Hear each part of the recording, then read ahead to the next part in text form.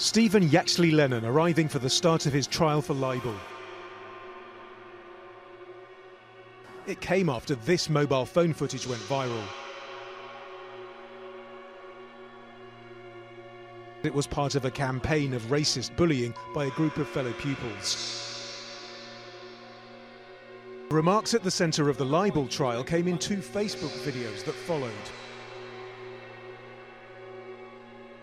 The videos, viewed by more than 1 million people, led to threats against Jamal's family, who have now had to move elsewhere.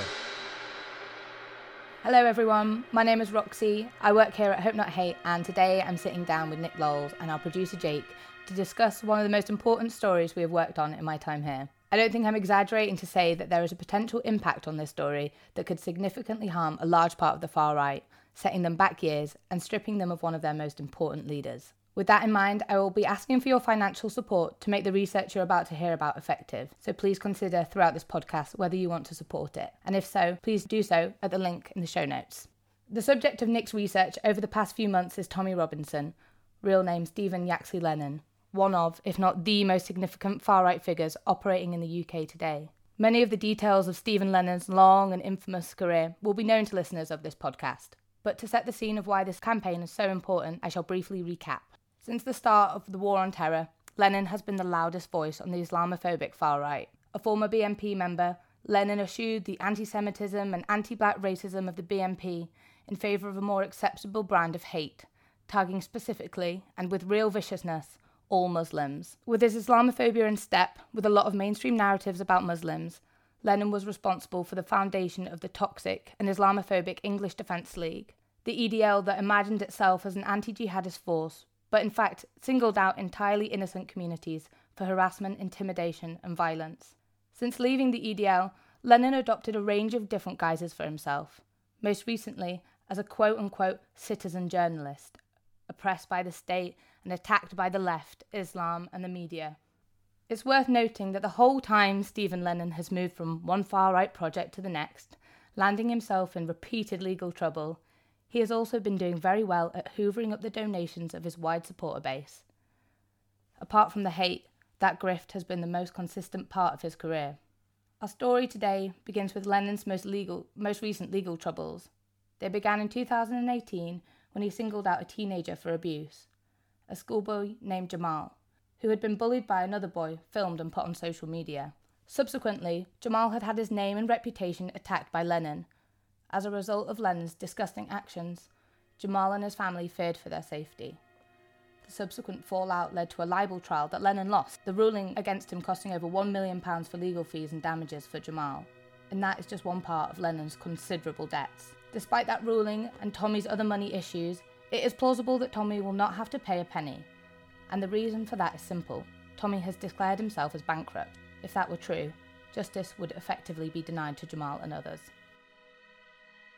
Nick, you've been one of Lennon's longest running opponents. Could I first of all ask you to describe the first encounter you had with Lennon and why he's been such a consistent problem?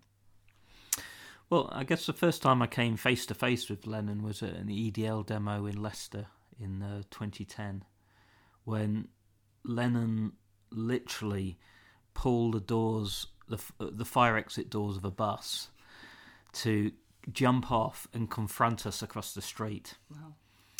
It ended up with him and his mates being held against a wall by the police, but you know, from a very early stage, we saw a very angry man, and I think, you know, that obviously explains why, you know, his charisma and leading from the front, why he was so such a significant figure both within the EDL and the British far right. I wanted to move straight on to the research, if we can. Obviously, it's deeply troubling that Lennon is likely to get away with his most recent crimes and Jamal left with nothing. Many people doubted Lennon's bankruptcy. What have you found, and do you think he's lying?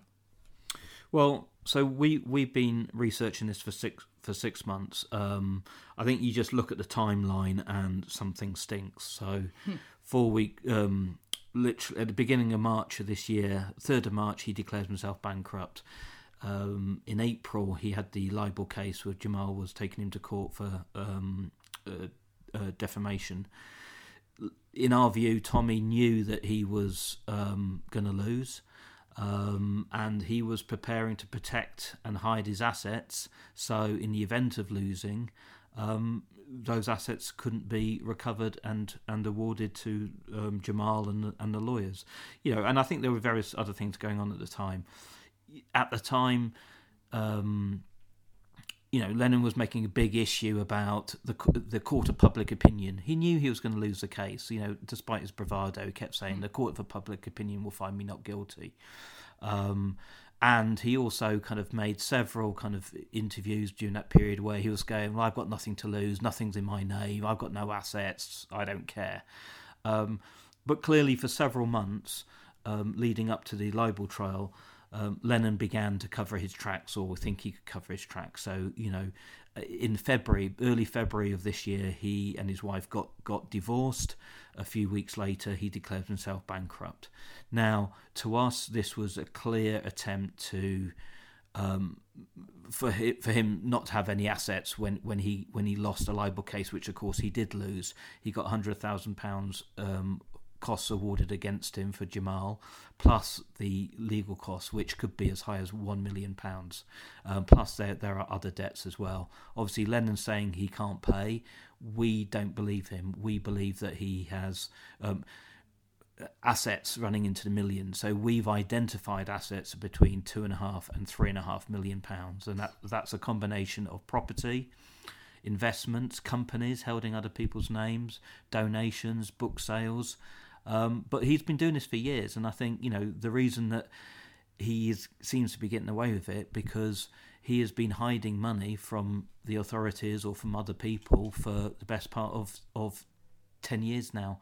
And what he's doing is no different from organised crime. So if Lennon has effectively lied about all of this, and you're right, what are the ramifications for him? Would he be facing more charges? Would that be another criminal case against him? Well, I mean, in the first instance, it's about asset recovery. So, as it stands at the moment, he owes about £1.5 million. Now, that could rise closer to £2 million by the end of this. Those assets will be recovered. I think what's interesting in that, with the official receiver and that route, it is them who choose which assets they recover. So it could be houses, it could be investments, it could be money hidden in accounts in this country and abroad. But obviously the fact that he has lied on his bankruptcy form, as we see it, opens him up to criminal investigation as well, because he has obviously signed all sorts of forms to say that he is bankrupt. He has sworn and given sworn evidence to the official receiver's investigation, and it will be up to others to in the search for his assets. Not only has he lied, but it will also be revealed where his money has come from. Has he paid tax on this? I mean, we estimate that in 2017 to early 2019 period, he had over £2 million worth of donations. Now, all that was going through various platforms. I imagine very little of that was exposed to the tax office. So, I think that once you start investigating this, a whole number of crimes could be revealed. So if your suspicions are right and you take this information to court, what's Hope Not Hate's involvement in this, and what does that process look like? Well, so what happens when someone declares themselves bankrupt? The case gets handed over to the official receiver's office. They then determine whether it's a genuine bankruptcy. So they will tend to interview, in this case, Lennon. They will ask him to fill out a questionnaire. As I understand it, he's done all that.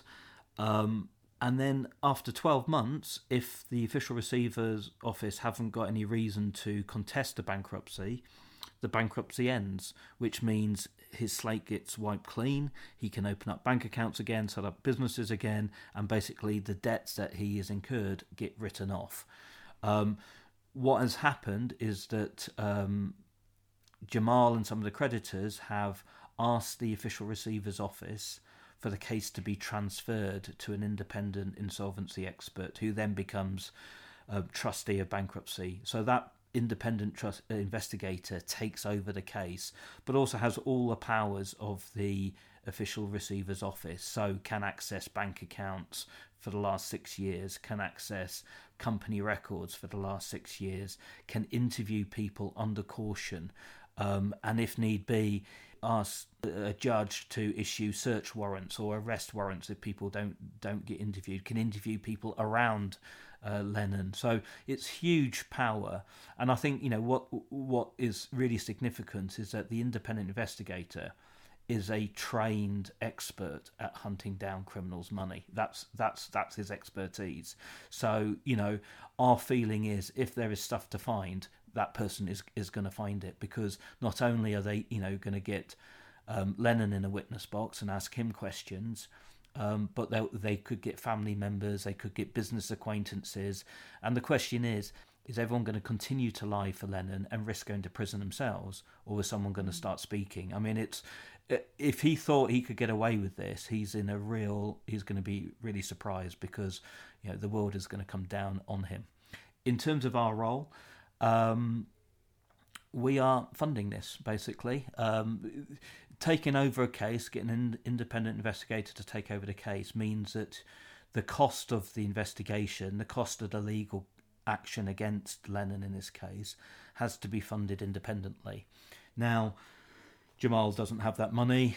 The other creditors clearly, haven't got the money or don't want to risk the money.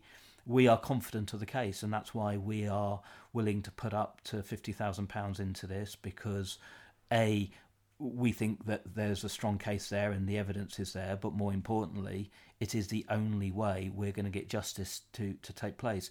If an independent investigator wasn't to take over the case, if we didn't agree to bankroll it and fund it, on the 3rd of March of next year, Lennon is going to walk away with his bankruptcy wiped clean, and he will get away with it yet again, and he'll be sitting on millions of pounds worth of assets. Jamal and others will have absolutely nothing, and Lennon will have a platform to continue to spread his hate.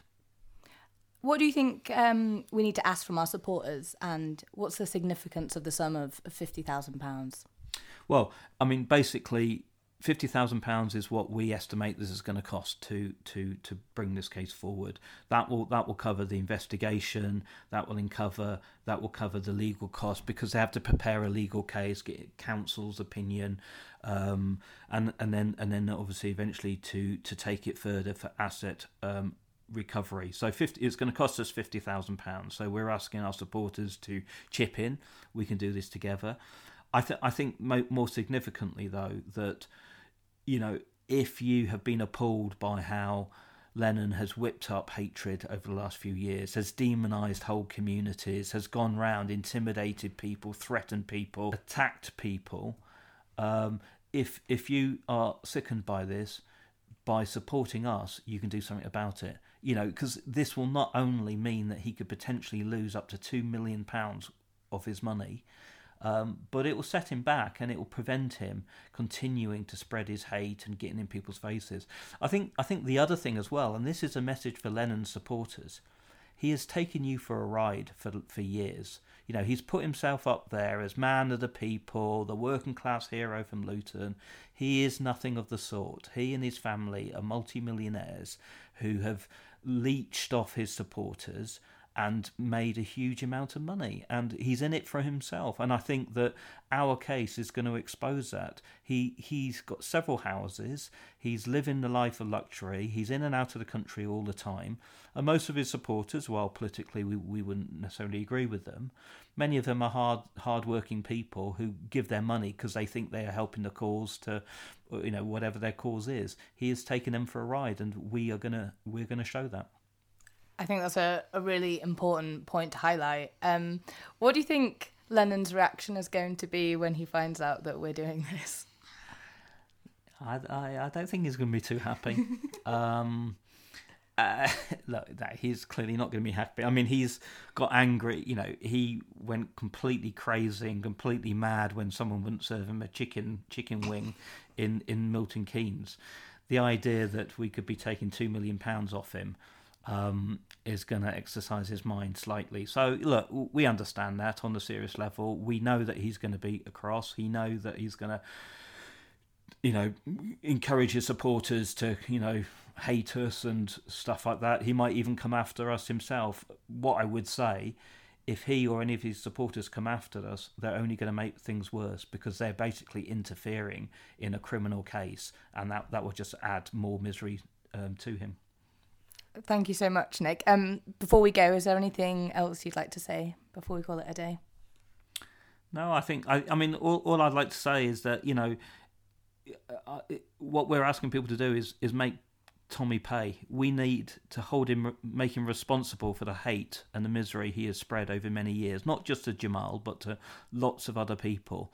And this is a way we have the possibility of getting up to £2 million off him, and that will be both a massive victory for us, but it will severely dent him and anyone else who tries to do this again. Thank you so much, Nick. It's been a pleasure, and very glad that we're likely to see some justice today. So thank you.